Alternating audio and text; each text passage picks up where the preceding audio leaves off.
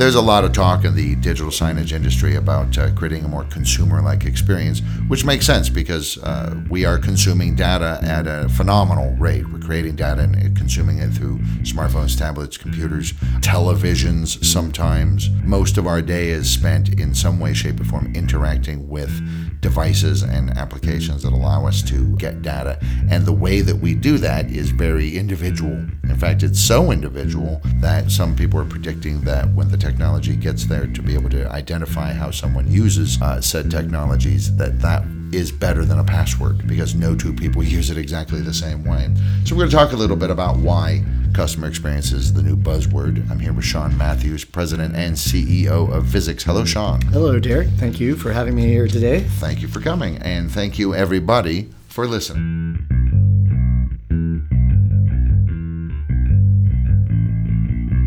This is digital signage done right. Whether you're new to digital signage or a seasoned pro, this podcast gives you practical advice about systems, communications, and content to better engage your audience. I'm Derek DeWitt, Communications Specialist for Vuzix. Welcome to Digital Signage Done Right. Okay, so CX, UX, business loves acronyms. They love to be jargony. Customer experience, user experience, same thing, different things? Yeah, it's basically the same thing. I think, when you think about digital signage technology and how it's being used, obviously there's a lot of customer experience situations, particularly in, quick serve restaurants and places where you might interact with kiosks. But more and more all the time. Yeah. But in the world of corporate and campus communication, it's the same thing. We're trying to create a personal customer experience or user experience because the days have evolved. And, it used to be that digital signs were designed to replace printed placards and posters and that kind of thing. But it's moved way beyond that because, quite frankly, now with displays getting larger and better and, more dynamic, the reality is that interactive displays and interactive devices they're ubiquitous. And so you have one in your pocket with you every day. And so you expect the same experience or better from a very large display in a corporate lobby. Anywhere you go now, you see little fingerprints all over the screens because people automatically walk up and say, "Oh, can I?" No? Okay. Yeah. In fact, there's a little bit of sense of rejection or failure if you can't interact with the display. So disappointment. Yeah, disappointment. Oh, wow. These guys are so 5 years ago. Yeah. And so what's interesting about that, though, of course, is that it does put additional burden on the content creators because now they're having to create a personal experience that person can interact with, and your interactions might be different than mine. So it's not just one part of the screen, it's multiple zones on the screen need to have interactive elements built into them. So the content creation responsibility and experience is much different, and it's more sophisticated and more elaborate. Yeah, that's true. Yeah, and it's interesting. This has happened in rather a short period of time. I mean, I remember back in the late 80s, I had one of the very early IBM clones, as they were known, the 386. You had your choice of green text on a black background, or if you were super fancy, amber. And that was it. And I actually saw, when I moved to Europe, I saw at a university campus the earliest form of the internet when it was all text. It was all DOS. It was all text. That was the whole thing. And then in the mid-90s, here comes the web with this different way of looking at things. Apple pioneers icons and all of this, and it just transformed. And think about those early websites compared to, say, websites today. Compared to now, clunky, cumbersome, slow, difficult to negotiate, difficult to figure out. Some people didn't even know why they needed them. And then over time, it's changed. Yeah, and I think when you look at, the consumer expectation of what's happened since you noted the World Wide Web shows up in the 90s, and you have this sort of 1.0 web period. Yeah. Right? But then, we quickly get into Apple introducing the iTunes Store, and I have access to whatever type of music content that I really want to get my hands on, right? It just costs a little bit of money. But then RSS feeds came along, so now I can curate news channels and things that I'm interested in.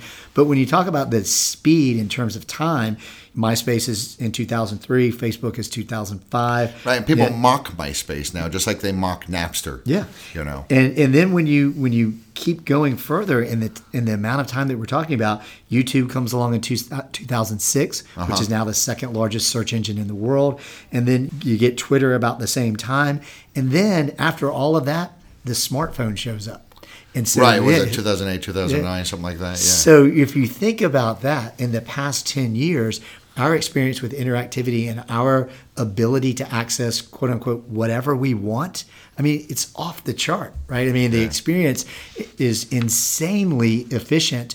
And now your expectation is the same of that 70-inch display in the student center. You want to interact with the event schedule because that's what's on screen.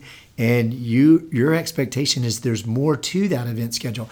And I liken this with my kids when they watch Netflix all the time. In fact, mine are the kids that they don't even use cable anymore. It's just streamed. Cable? Yeah. Isn't that a physical thing, Dad? Yes. Why would you have that? How did you walk around with a cable? That's true. That's true. But what's even interesting about watching them interact with Netflix is, so yes, they're interacting to find what it is that they want to see.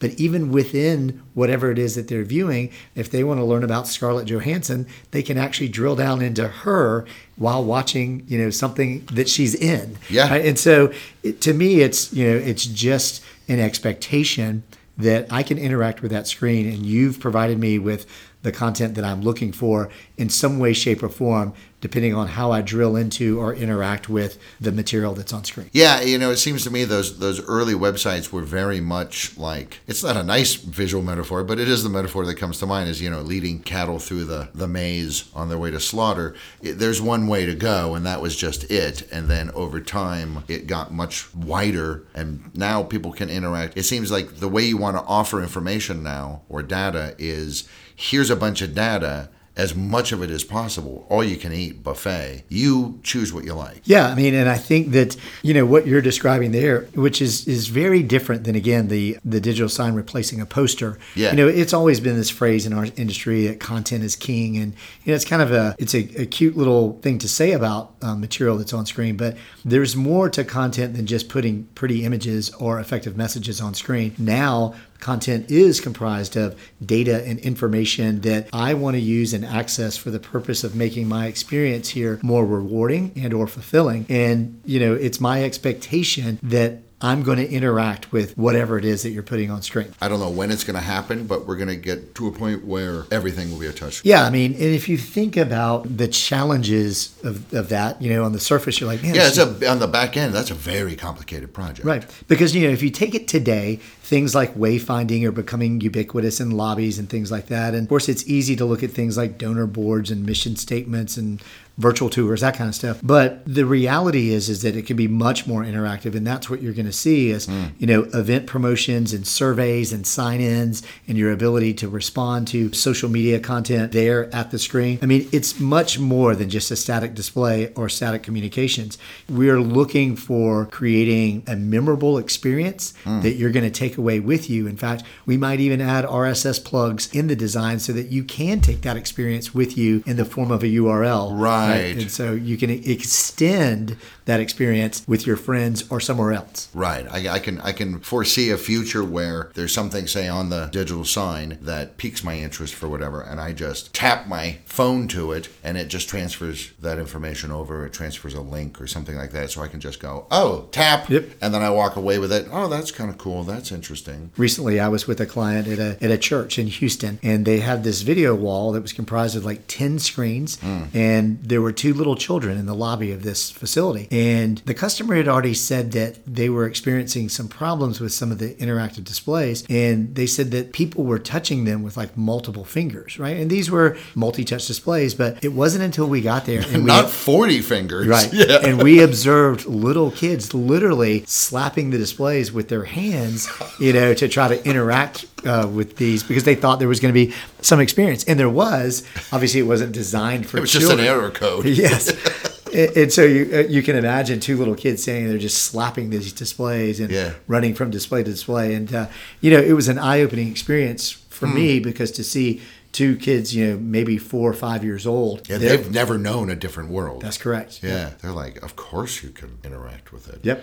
And then, 20 years from now, they'll say, of course it's a hologram. Yeah. And, for us, we're talking now about touchscreen interactive displays, but, we're already moving forward to the next generation of that experience, which is simply talking to the display. The same way you talk to Alexa or Siri or whatever, you're going to see the same thing from companies like Vuzix and others. We were the first to show that technology at a trade event not too long ago. And then, of course, we're going to extend that from a development perspective so that you can just drop in our widgets and add voice commands to those widgets so that if you want the weather, when someone talks to the weather or asks what's the weather going to be like, you can set parameters for it, providing 3-day forecast, 4-day forecast, or whatever. So the entire experience of interacting with the display is going to move beyond just physical interaction, but also just audible interaction to get some just of the... walk up to the sign and say, "Hey, dude, show me the weather." Yep. And it does. And it will do that. So that's the next stage in this sort of interactive experience. And we're excited. Cleaner. It's cleaner than a physical touchscreen. Well, you can imagine hospitals are obviously those that are asking for this type of technology, right? Sure.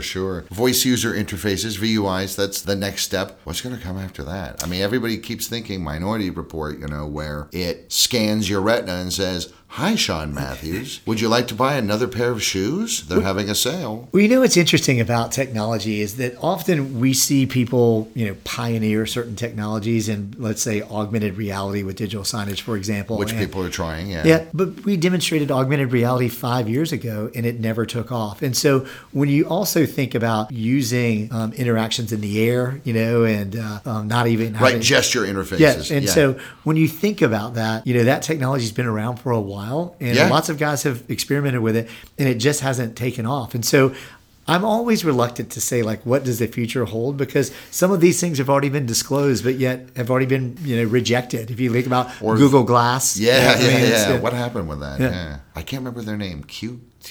Kubrick or something. I can't remember what they were called. But that interface that was used in the movie Minority Report, where they're just gesturing in a kind of a 3D projected into the air computer interface, that was actually a real company. They weren't that far along, but they were getting there. And that was quite a number of years ago. And that company is still languishing. And I think that that's because they're getting leapfrogged. The change of pace is so fast in technology now that someone comes up with a great idea, and then before they can really develop it and convince the public that that's the way to go, the next smart kids on the block have already found a way to overtake them and do everything it can do plus more. Yep, that's the challenge of being in the technology business, right? And maintaining a business life cycle in that competitive environment is always a challenge. And so that's why every day, we're having to look at other ways to interact with these displays. Never a dull moment. Yeah, that's right. I think a lot of companies might get, because of this, oh gosh, what if I go for a voice user interface and a year from now something better comes along? Am I going to be stuck in the past? Am I going to be in this? But I think that it behooves companies, especially larger companies with, say, an enterprise-wide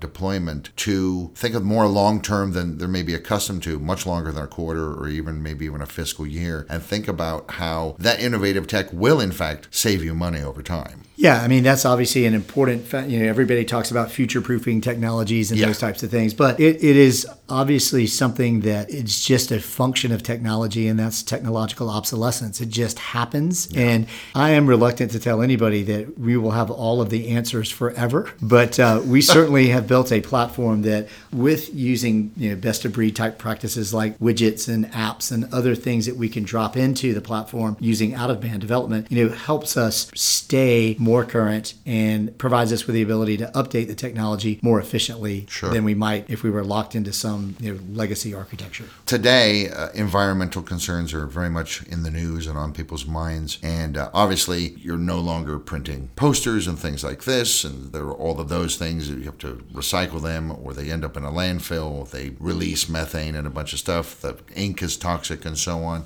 Yet the argument can also be made, yes, but these things are using electricity, obviously. Are they more environmentally friendly? I think in the modern age, we can say certainly. Unfortunately, that's a part of technology, and to build technology, it does have an environmental impact, period, right? Everything that's plastic has some petroleum-based, element to it. Your laptops, these displays, computers all have, mercury and other things in them that, are global contaminants. But when compared to those other legacy technologies, printing and, other things, things. This is far less damaging. In fact, even if you think about a plasma display 15 years ago compared to a OLED display today, the energy consumption and the amount of energy consumed to produce them is a fraction of what it used to be. And so, and to use them is, it's way tenth. It's way down. Yeah. So it's not a perfectly clean world to build technology, but I think the cost to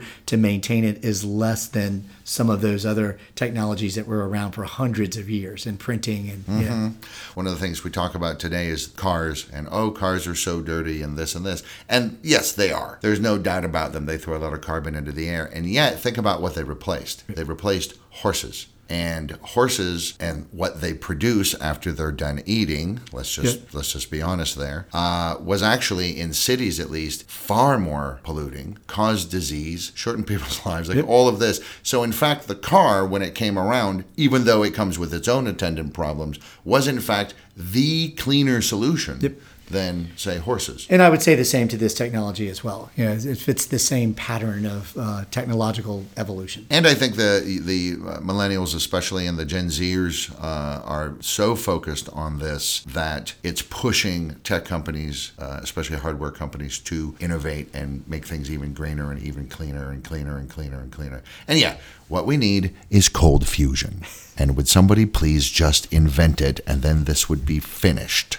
That's next on the list. That's next on the list, yeah. It's a technology-driven business, but it's used really for communications, and I know something you're fond of saying, to affect human behavior. It seems to me that really the immediate future of the digital signage industry is an attitudinal shift more than anything else. There's so much available in some of these CMSs for digital signage that a lot of companies just aren't using because they can't conceive of, they're still thinking like posters and bulletin boards and things like this, and they're not using the technology to its fullest potential. Yeah, unfortunately, that's the reality of this space. A lot of clients are still buying this technology based on the premise that they're replacing printed signs, right? Unfortunately, they've not moved beyond that basic philosophy and embraced what the technology can really do in terms of helping them communicate better and delivering their message in a more effective way, and or creating an experience that the user will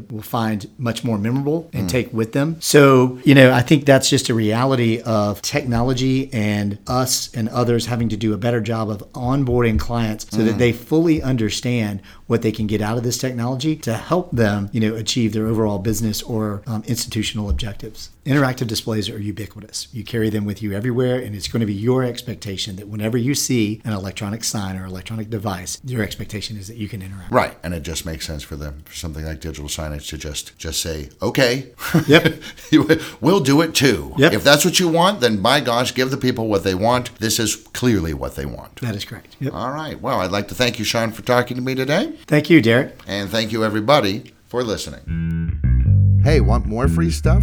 Then head to the resources section of Vuzix.com for free masterclass guides, blogs, videos, and more to help you with your digital signs. Please share, subscribe, and leave a review of this episode, and connect with us on social media.